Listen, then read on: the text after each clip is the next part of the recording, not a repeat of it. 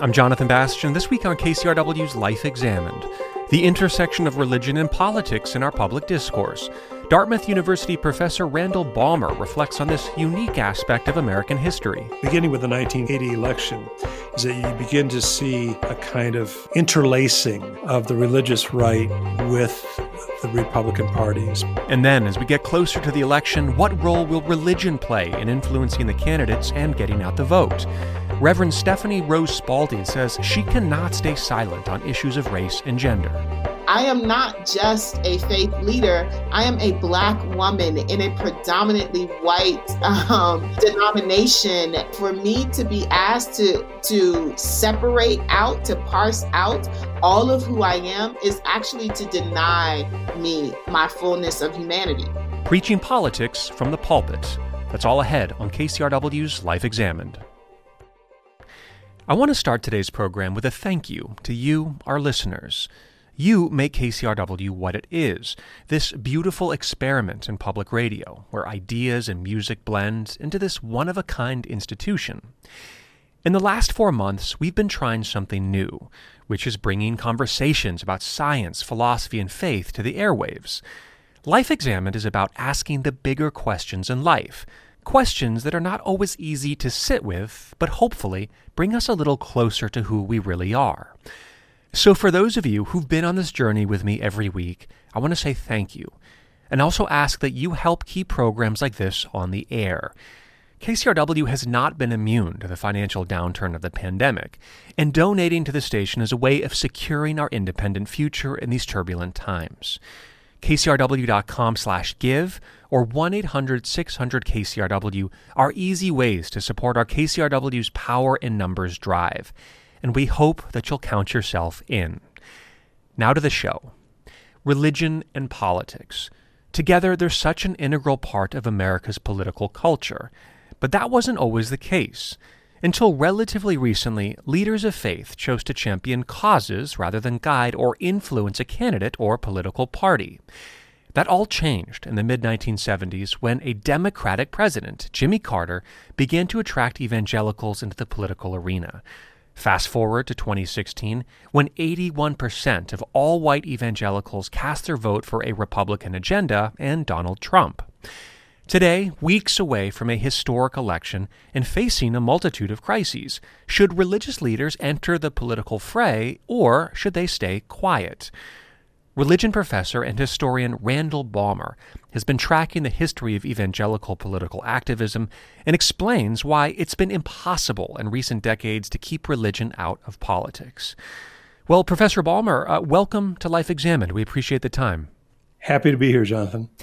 You know, we're just weeks out from this historic election right now, and you're someone who thinks a lot about the intersection of religion and politics, and if there were ever a moment that was present, it seems to be right now. And indeed, the Trump presidency perhaps has been unique in this conversation as well. Just to start with, what's going through your mind right now when you look at American politics, you think about this election, and you put it within this context of religion in America? Well, we've certainly got a couple things going on right now. One, we've got the confirmation hearings for a Supreme Court justice who is a Catholic and a charismatic Catholic. So that's raising all sorts of interesting questions from people who don't know that first of all, that there are charismatic or Pentecostal Catholics, but also people who are concerned about how her faith might inflect the way she rules on various matters before the Supreme Court. And I guess the larger issue for me is the long shadow of the 2016 presidential election, when, of course, the number that everybody's been repeating for 4 years, 81% of white evangelicals, and I think the modifier white is important there, supported Donald Trump, a man not typically associated with family values, which claims to be the cornerstone of the religious right. So as I'm looking to Election Day, one of the things I'm interested in, of course, is how those white evangelicals will come to the polls and make their voices heard on Election Day. Right, and it's also my understanding that these are prominent voters, folks that really do show up and cast a vote. Is that right? That is the case now, but it was not that case for a long time in the 20th century. And here's, if you don't mind, I'll put my historian's hat on and say that really in the middle decades of the 20th century, roughly from 1925 to 1975, those are somewhat arbitrary dates, but kind of gets at the point of the question. During those middle decades of the 20th century, evangelicals were not involved in politics, certainly not in any organized way. You had a few fringe figures who would, spout anti-communist beliefs and so forth, and they had certain followers. But by and large, evangelicals were not engaged in politics, and many, in fact, were not even registered to vote. And the 1970s changed that, and a whole lot of things happened in the 1970s. Central to that narrative is Jimmy Carter's campaign for the presidency in 1975, 1976, and he began to lure evangelical voters into the political arena. Of course, in one of the great paradoxes of American politics throughout the centuries, I think, is that many of those same voters who supported Jimmy Carter in 1976 turned dramatically against him in 1980 when he was running for re-election against Ronald Reagan. And that, of course, marks the formation of the religious right. Yeah, and I really want to jump into that, but I think it's worth noting that a lot of your research brings up the fact that evangelicals were a part of very important social movements and social reforms in the U.S. that we might not consider to be, a fringe right movement or an extreme right movement, but were more mainstream and very vital to American culture. I think it's fair to say that evangelicals really shaped the social and political agenda for much of the nation in the 19th century, coming out of a series of revivals that historians call the Second Great Awakening that straddled the decades at the turn of the 19th century. You had evangelicals who were really expressing themselves in terms of remaking society, social reform, almost invariably directed toward those on the margins of society, those Jesus called the least of these. And what I find so striking is juxtaposing that agenda, which I'll go into in a minute, with the agenda of the religious right at the end of the 20th century. In the 19th century, evangelicals were very involved in peace crusades. They were very involved in prison reform. The whole notion of a penitentiary begins to emerge at this time. The idea that you send somebody or you segregate somebody from the rest of society, not merely to isolate that person, but to make that person penitent so that he or she at some point can rejoin society in a constructive way. The notion of public education, what were known in the 19th century as common schools, began to emerge during the early decades of the 19th century. And evangelicals played prominent roles in shaping the whole movement for public education. And they understood public education as being directed toward the children of those who were less fortunate, those who could not afford schooling on their own. And education would provide a way for those children to become upwardly mobile. Evangelicals, obviously in the North in particular, were interested in the issue of slavery and equality, looking for the abolition of slavery. Now, I want to point out, and I don't want to deny the fact that there were Southern evangelicals who were pushing or defending slavery. But in the North on this issue, evangelicals were abolitionists. And finally, on the issue of women's rights, evangelicals defended the notion of women's equality and even were campaigning in what was considered at that time a radical issue of voting rights for women in the 19th century. So as I juxtapose that social agenda, which was directed toward those on the margins of society, with the agenda of the religious right in the waning decades of the 20th century and now into the 21st century, I find a jarring disconnect between the two. It also, though, makes me wonder if, along the way, if these different churches, these evangelical churches, also were becoming more what we'd think of now as socially conservative along the way, because that's how we think about it now. I mean, you talked about this earlier movement in the 19th century of one that almost sounds like a liberal agenda. But what I hear now and see more now is one that's of a conservative agenda, I guess. Yeah, the transition is really fascinating, and again, I wish we had more time to get into it. But what happened? Here's again a kind of schematic description of what happened. You had, as I said, in the early part of the 19th century, especially evangelicals who were quite engaged in a way, as you correctly characterized, that would be considered the left wing of politics in today's sort of understanding of right and left. Evangelicals were very much socially engaged and very much toward the left of the political spectrum. What happens is all sorts of things in American society, including industrialization, urbanization, the influx of non-Protestant immigrants who didn't share evangelical scruples about temperance. And so what happens toward the end of the 19th century is that they begin to withdraw from society. They adopt a mode of biblical interpretation called dispensationalism or dispensational premillennialism. And I don't want to get lost in terminology here, but essentially what that said was that Jesus is coming back to earth at any moment. And that effectively absolved evangelicals from the task of social engagement and social reform. Into the 20th century, that premillennialism, the notion that Jesus would come back at any time, really prevailed for much of the 20th century. Things begin to change a little bit after World War II. There's anti-communist sentiment in American society. Billy Graham emerges during these decades as a very important symbolic figure, as well as a more substantive leader among evangelicals. And his very public friendship with a series of Republican presidents in particular kind of begin to push evangelicals a little bit more toward the right of the political spectrum.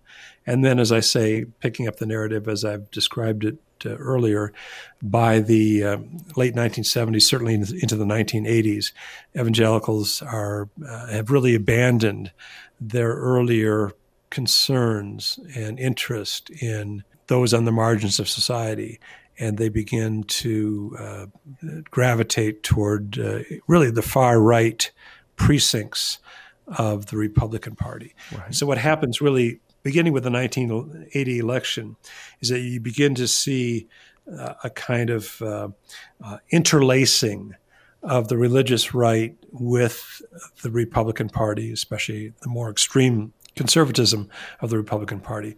And that intermingling has really become a kind of fusion that helps to explain, for example, why 81% of white evangelicals voted for Donald Trump. Well, I mean, you get to something really interesting here, which is that, America's political leaders have developed a closer and closer relationship with religious leaders. At least there's some good examples of that in the last 30, 40 years.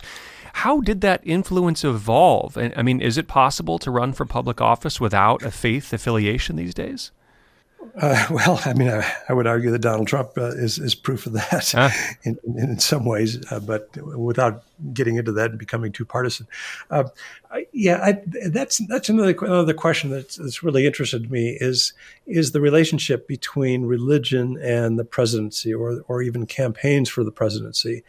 And there, I think the narrative begins to emerge in 1960, when, of course, you had John Kennedy, only the second Roman Catholic to be a major party nominee for president. And he had to address that issue in the course of that campaign in Houston, Texas, at the Rice Hotel on September 12th, 1960, where he famously said that he was not the Catholic candidate for president. He was the Democratic nominee for president who happened to be Catholic. Right. And what he argued in that speech was that voters essentially should set aside a candidate's faith, a candidate's religion, when they entered the voting booth. And I argue in another book, God in the White House, that Kennedy was so persuasive in that. Not only did he win election to the presidency in 1960, of course, but that what I call the Kennedy paradigm of voter indifference to a candidate's faith really prevailed in American politics for about a decade and a half. And one of the ways I like to test this when I do lectures is to ask the audience, what was Lyndon Johnson's religious affiliation? And unless there's the ringer in the audience, the typical response is, "Gee, I don't know," or he was probably a Baptist. Well, happened to be disciples of Christ, which is a story in itself. But my point in asking that question is to say nobody cared after Kennedy. We didn't really ask those questions until Watergate. And there you had a president who was certainly morally compromised.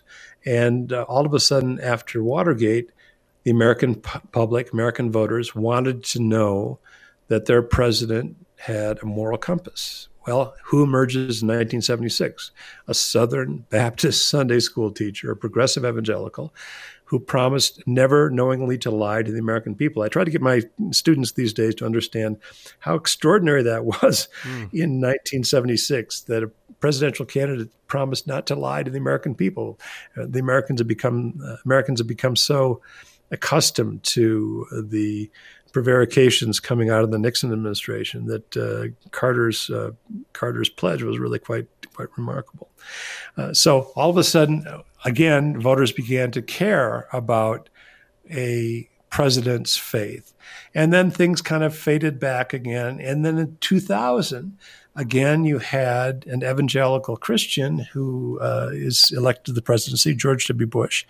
And I think, once again, Americans were looking for what I call a redeemer president. Just as Jimmy Carter had been a redeemer president in 1976 after Watergate, so too George W. Bush became president in part because of Bill Clinton and the tawdriness of the Monica Lewinsky scandal. So these things tend to be cyclical. Where we are now going into 2020, I think is a fascinating question. I think it would be logical for American voters to be looking for another redeemer president. But maybe I'm wrong about that. We'll see on Election Day. Well, what's so interesting is I think a lot of people perhaps think of President Trump as some kind of a redeemer president, depending on your exact denomination or how you fall within the religious spectrum, which brings us to this question of the attraction of these evangelical voters that we've been talking about.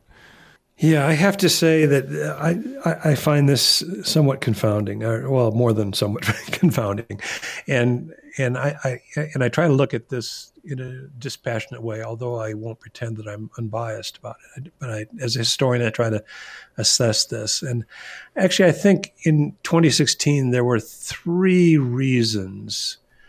principal reasons why Donald Trump won such overwhelming allegiance from white evangelical voters. I think one had to do with the religious right's persistent and oft reinforced denigration of Hillary Clinton. And I think many evangelicals, after all those decades of character assassination, and I'm not saying that all of it was unjustified, but such vehement denunciations directed toward Hillary Clinton, I think many evangelicals simply couldn't bring themselves to cast their ballot for Hillary Clinton for president. I think the second factor is what I call the rhetoric of victimization. One of the keys to this, both the rise and the success of the religious right, has been this rhetoric that insists that we, meaning evangelicals, are somehow persecuted. We are marginalized in this society, and we're always under attack. Our ideas, our values are under attack. And I think that one of the reasons that Donald Trump emerged as their preferred candidate was that he's very, very good at the rhetoric of victimization. Now, mostly it's about himself. He's the victim. But evangelicals recognize that language, that rhetoric. And Donald Trump speaks it fluently, and I think many evangelicals responded. I want to ask you about how you think religion and religious leaders are playing out right now, the role they play in America. I mean, there's this nice idea that we keep religion and politics separate, the separation of church and state. But we know that, for example, institutions, whether they could be evangelical or not, are not supposed to direct congregants how to vote. But I wonder the extent to which that is happening now, and how we're seeing this enmeshment of the two. What are your thoughts on that? Well, you raise a very good point, and I want to be clear at the outset. As a person of faith myself, I do not believe that people of faith should be silent in the arena of public discourse. I think the arena of public discourse would be impoverished without voices of faith. And I want to be very, very clear about that. At the same time, I think it's also important that any voices in the arena of public discourse observe the etiquette of democracy. That is to say, speaking in such a way that, yes, they are expressing their views, but they are not only expressing their views, they are listening to other views as well. This is part of the discourse of democracy that has really been a hallmark in our nation since the earliest years. In terms of various groups and individuals using their platform as religious leaders to make political endorsements, that really was covered by the Johnson Amendment, which was legislation introduced by Lyndon Johnson in 1954 that forbids tax-exempt organizations from making political endorsements. Now, this is one of the things that the religious right wants to undo, and I think it's a terrible, terrible mistake for them to do that. First of all, because should they do that, then churches essentially become conduits for political money, coming into churches for tax-exempt reasons and then being discharged into the political arena in terms of political campaigns or political endorsements. But the other reason I think is even more important. Roger Williams, to whom we owe the whole notion of the separation of church and state, wanted to separate the garden of the church from the wilderness of the world by means of a wall of separation. This is where the metaphor comes from. And I think to understand that, we need to understand that in the 17th century, when Williams was living in New England, he was not a member of the Sierra Club. That is to say, he was not someone who had these romantic ideas about wilderness that we have really since Henry David Thoreau in the 19th century. For Roger Williams, wilderness was a place of darkness where evil lurked. And so when Roger Williams talks about protecting the garden of the church from the wilderness of the world by means of a wall of separation, what he's talking about is protecting the integrity of the faith from too close an association with politics, from too close an association with the state. And I think he's absolutely right about that. And I say that as a person of faith. We need to be vigilant in guarding this wall of separation between church and state.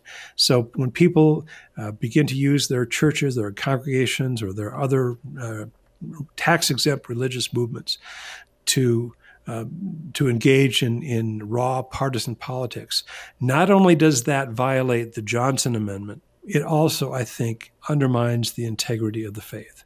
Now, if they want to do that, one of the complaints that the religious right offers every so often is that a pastor's First Amendment rights are being compromised by the Johnson Amendment. Well, that's just utter nonsense. The pastor can make any political endorsement he wants to make anytime he wants to make it.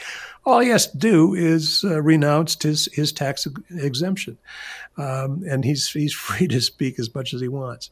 And I think that most people would agree, I think most Americans would agree, that this trade-off, religious groups receiving tax-exempt status, which, by the way, is a form of public subsidy. Let's understand this.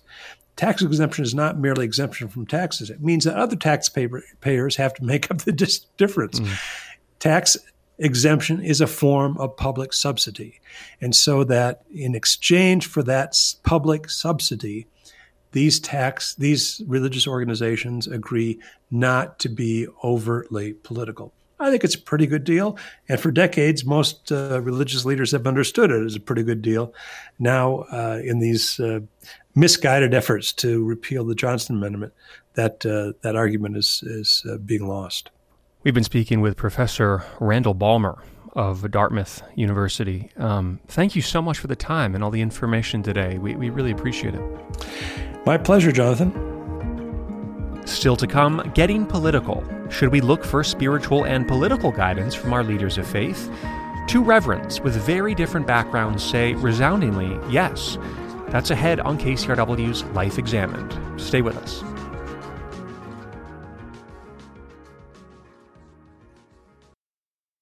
Introducing the KCRW donation car, designed to be recycled. This first-of-its-kind vehicle will save you time, space, and hassle by disappearing. Enjoy the luxury and comfort of turning your underused car into a donation worth hundreds, even thousands of dollars. The KCRW donation car, already in your garage, driveway, or on cinder blocks outside your house. Act now at kcrw.com/cars. I'm Jonathan Bastian, back with Life Examined on KCRW.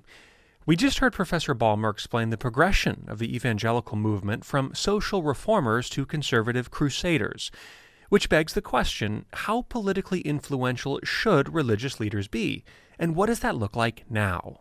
In just a moment, we'll hear from two reverends who say their silence on climate change and racial justice would not just be a failure of spiritual leadership, but a denial of their humanity. Reverend Dr. Stephanie Rose Spalding is Associate Professor and Director of Women's and Ethnic Studies at the University of Colorado in Colorado Springs. She's also a pastor of Ebenezer Baptist Church in Colorado Springs and founder of the Truth and Conciliation Commission. Welcome to you. Thank you. And Reverend Kyle Mayrd-Skopp is the national organizer and spokesperson for Young Evangelicals for Climate Change. Thanks for joining us. My pleasure. Well, Dr. Spalding, let's start with you. We are just a couple weeks out here, and I want to just get a sense of where your mind is at. You've been so out front on big topics of equity and racism, but I'm just thinking, where is your heart and your mind at as we get closer to this election right now? It is very much centered on hope and faith, and I continue to hope that people will move in a way that elevates justice, that elevates righteousness, that is willing to call their own practices into question, so that even if it is not the perfect scenario in terms of representation at any level that we are voting for, but that we do the things that are best for larger society. So I'm really hoping and working and operating in that hope. And I believe that it is going to happen. I believe that people have the courage to do what they have not done before. Well, Reverend Skopp, I want to go to you here. A similar question to you. You've been so involved in climate change and speaking to folks across the country, engaging young voters. Can you give me a sense of where your mind and heart is also at right now? Yeah, absolutely. I love the question, and I loved your answer, Dr. Spalding. Your heart is rooted in faith and hope. I think I would say something very similar. It's no secret that the last several years have been discouraging, to say the least, to work in the space of climate education and advocacy. But where I get the most hope is from the on-the-ground experiences that I have all the time in the work that I get to do of educating and equipping and training up young leaders across the country who are leading on their Christian college campuses, leading in their congregations, leading among their friend groups, and just the thousands of young Christians across the country that I have the privilege of engaging with, all of whom are rising up and demanding action on climate change as an expression of their Christian faith. We often say we're not doing this because we're Democrats or Republicans. We're not even doing this because we're environmentalists. We're doing this because we're Christians. And we believe that part of following Jesus in the 21st century is responding to a warming world. The best way that we know how to love God and to love our neighbor right now in a warming world is to do everything we can about climate change. And the movement that we're seeing among young people is incredible. So I'm full of hope. I have no doubt that we are going to win on climate policy. The only question is, how quickly can we do it? Well, Reverend Scott, I wonder if you could tell me a little bit more about how you see this correlation between Christianity and climate change, because I think the most common narrative we hear is that evangelicals are either apathetic or perhaps even against the notion of climate change. Mm-hmm. Absolutely. There are a lot of historical and cultural reasons for the fact, and it is a fact, that white evangelicals in this country are the most suspicious of climate science and least receptive to proposed solutions. Like I said, there's lots of political and cultural and social reasons for that. There aren't a lot of theological or ethical or moral reasons for that. When you look at what Scripture has to say, it becomes clear right in the very first chapter, and then continuing all the way from Genesis 1 to Revelation, that God is for God's creation. God loves the works of God's hands, takes delight in it, and calls us to take delight in it and to care for it as well. It's one of our first commands in Scripture, is to serve and protect the world that God has made. And then when you look at all of the ways that climate change is pressing on people around the world, not just non-human creatures, not just ecosystems, but people who inhabit those ecosystems are being harmed by stronger storms, by longer, more intense droughts, by severe floods, and all kinds of other weather and climate impacts. And when you look at the thrust of the gospel's moral arc, it's all centered in what Jesus said was the most important thing, which is loving God with everything we've got and loving our neighbor as if their present circumstances and future prospects were our own. Yes. And when we take that seriously, it's impossible to look at something like climate change, which is degrading the good works of God's hands and harming our neighbors, actively harming them and preventing their ability to flourish and thrive.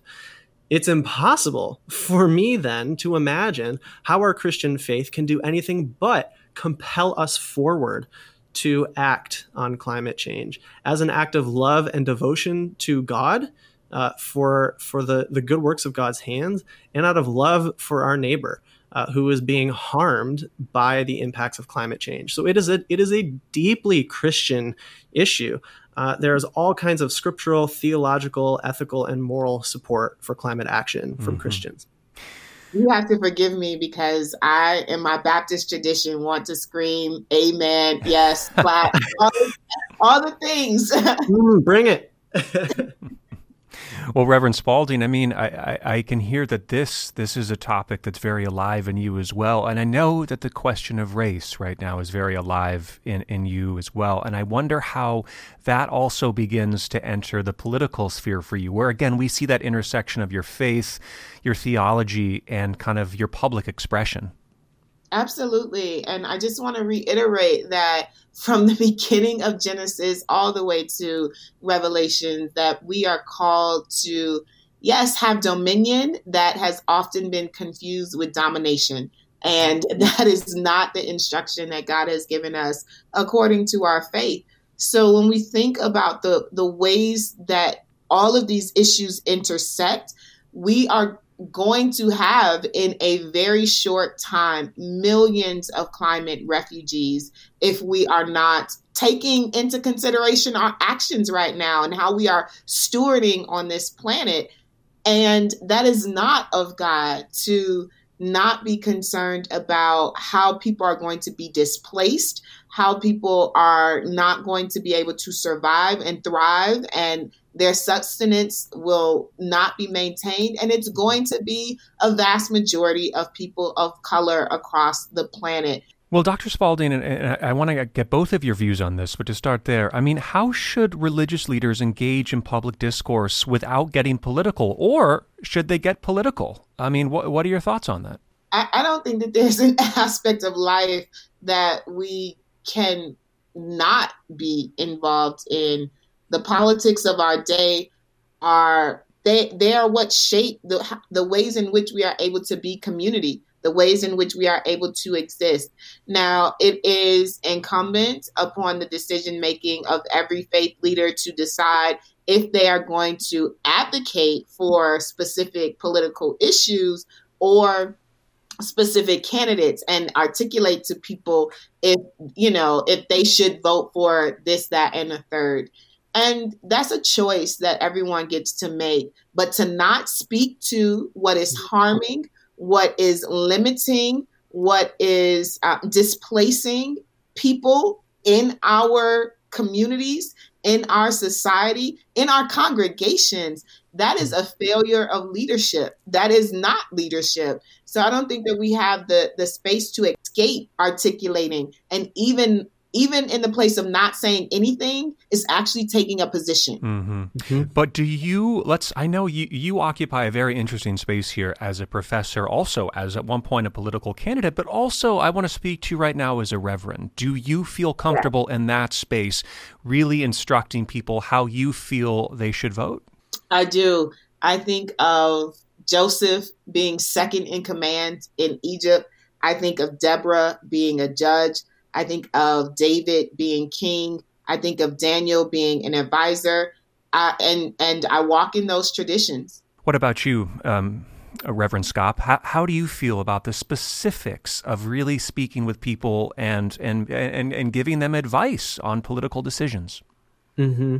Yeah, I think in this current moment, there's been a conflation between the partisan and the political.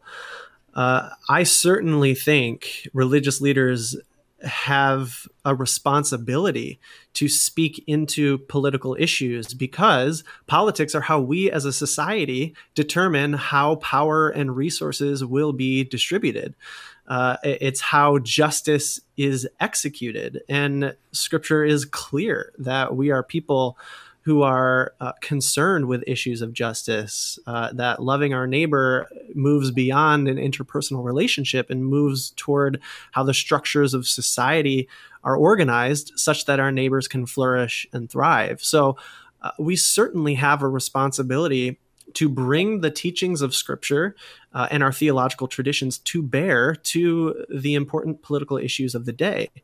I do not believe, however, that means that religious leaders necessarily need to become partisan.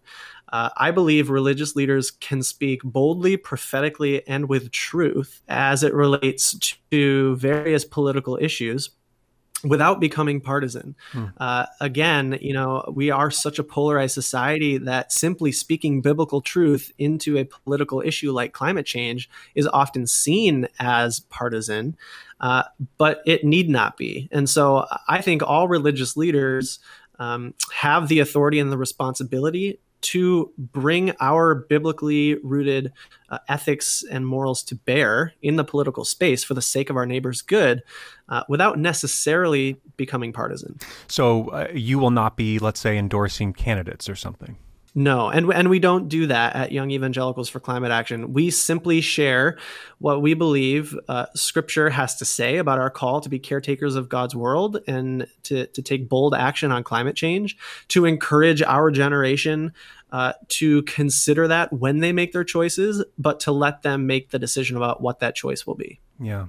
Well, Dr. Spalding, I'd love to continue this conversation with you here. I know there's so many big questions here about American history and of church and state. And what else can you add to that conversation, I guess? I actually love this conversation about the separation of church and state because so many people misunderstand what that means, right? There is definitely the legality of articulating that that certain institutions, for their tax status, must abide by a particular law, and that's wonderful. But the reality is to believe that anybody, any human being, and I think that human beings are worshiping beings, and whether they are atheist or theist or diehard religious advocates, that everyone has a spiritual practice. It is what guides their moral compass. And that practice, the idea to think that practice is going to be somehow extricated from them because they occupy a space, because they are elevated to a certain position, is extremely problematic. That is to deny people their fullness of humanity. And so, yes, there are things that we must speak to because it impacts who we are. I am not just a faith leader. I am a Black woman in a predominantly white denomination, and living the histories of oppression in that space, in that embodied practice. And for me to be asked to separate out, to parse out all of who I am, is actually to deny me my fullness of humanity. Reverend Scott, any follow-up to that? I wonder what you were thinking in that statement. I thank Dr. Spalding for sharing that. I think it's beautifully put, that to think that we can separate out people's religious convictions from their full identities, and that we can somehow separate our civic participation from our religious commitments, is, as Dr. Spalding said, to kind of excise a necessary part of our humanity. The church and state question is so fraught, and I think Dr. Spalding was right that it so often gets misinterpreted. The separation of church and state is so that the state will not impose any sort of religious conviction on the populace, not so that citizens won't let their own religious convictions be brought to bear on how they participate in the public square for the sake of the common good. Reverend Scott, one number that jumps out when we look at the last election was 81% of evangelicals voted for President Trump. Those numbers might be shifting a little bit, but I wonder what you're seeing as a young evangelical right now, out talking to people. Do you feel that a lot of your cohort is still very aligned with the current administration? Yeah, it's a great question. It's a number that haunts me, frankly. And two important qualifications to that number is 81% of evangelicals who voted for Donald Trump, and 81% of white evangelicals voted for Donald Trump. Mm-hmm. And we know that anywhere from 1/4 to 1/3 of evangelicals in the United States are actually people of color. So 81% of white evangelicals who voted for Donald Trump. That's still a massive number. And a few other numbers stick out to me and make me think that perhaps this is beginning to shift. One is that that number is slipping. His support among white evangelicals is beginning to slip, perhaps not at the same rate as other demographics, but it is slipping along with many other demographics right now. Another number is 37%. And that is the percentage of millennials and Generation Z who will be eligible to vote in 2020. 37% of the electorate will be millennial or Generation Z, or at least eligible electorate. And we know that among millennials and Generation Z, issues like climate change, like the humane treatment of immigrants and refugees are really critically important issues. And another number, that turnout among young voters, 18 to 29, jumped more than 70% between 2014 and 2018, those two midterm years. So it appears as though the Millennial and Generation Z cohorts are unusually motivated to have their voice heard at the ballot box, more so than other younger generations of voters who tend to turn out in smaller numbers. And we'll have to see. I mean, I certainly am sensing a sense of urgency around many issues when it comes to this election, including climate change. This really feels like the make or break election for our ecological future.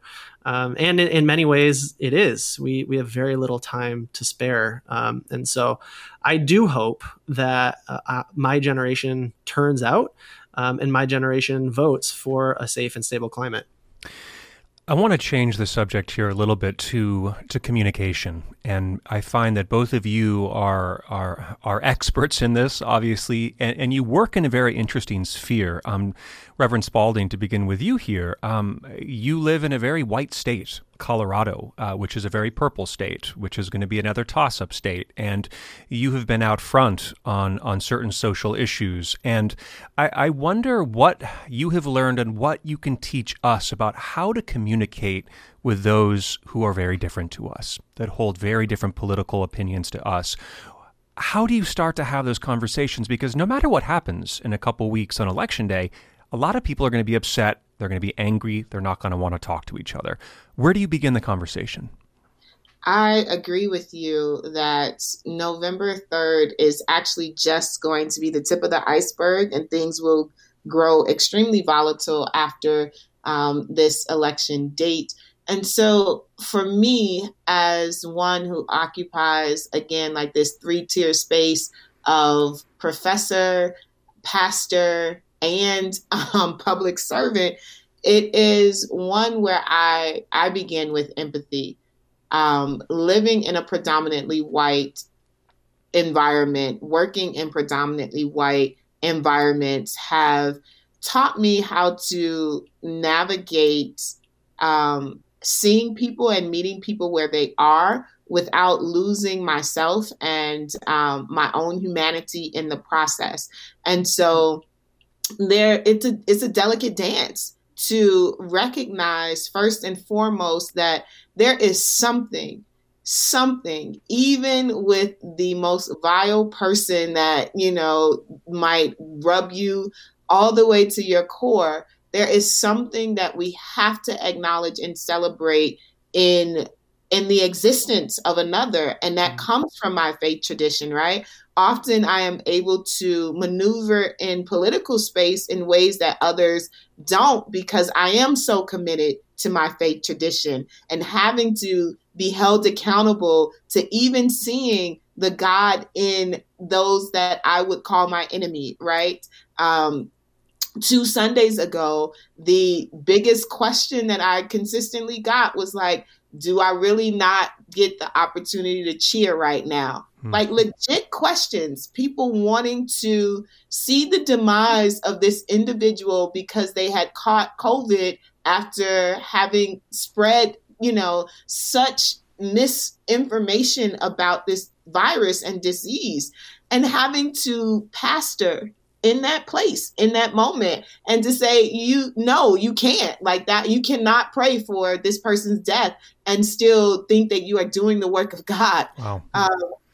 So leading with empathy in the harshest moments, right? And that is the most important time where our faith is called to the carpet. It's easy to align ourselves with people who think like us.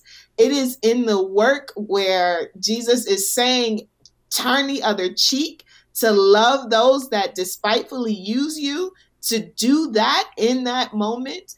And that is what also opens up the opportunities for us to grow together. And it's not easy work. I am not placating. I am not forgetting what I understand justice to be, but I also reconcile and recognize what God has called me to do, even in those moments. Reverend Scott, the same question to you. Yeah, I just want to thank Dr. Spalding for that answer as well. Beautifully put. And empathy and respect is the starting point for us at Young Evangelicals for Climate Action as well. Recognizing the image of God, not only in the climate refugees on whose behalf we're advocating, but in that climate denying member of that church that we're speaking at, or, even in our extended family who might not understand why we do what we do. And when we start with empathy and respect, it allows us to actually listen, and not to simply listen with most of our mind thinking about the next talking point we're going to lob at them once their mouth stops moving, but to actually listen. And when we actually listen, we're able to identify values. For us, what we always come back to is a truism that Catherine Hayhoe, a good friend of ours, an evangelical Christian and climate scientist, talks about a lot, which is that everybody already has everything they need to care about climate change. Exactly who they are is who they need to be to care about climate change. They don't have to change anything about themselves because we all want clean air and clean water and a safe future for ourselves and for our kids and grandkids.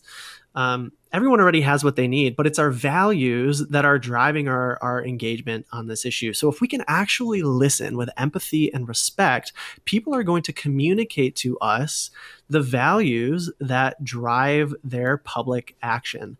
And then the work is connecting climate change and climate action to those values.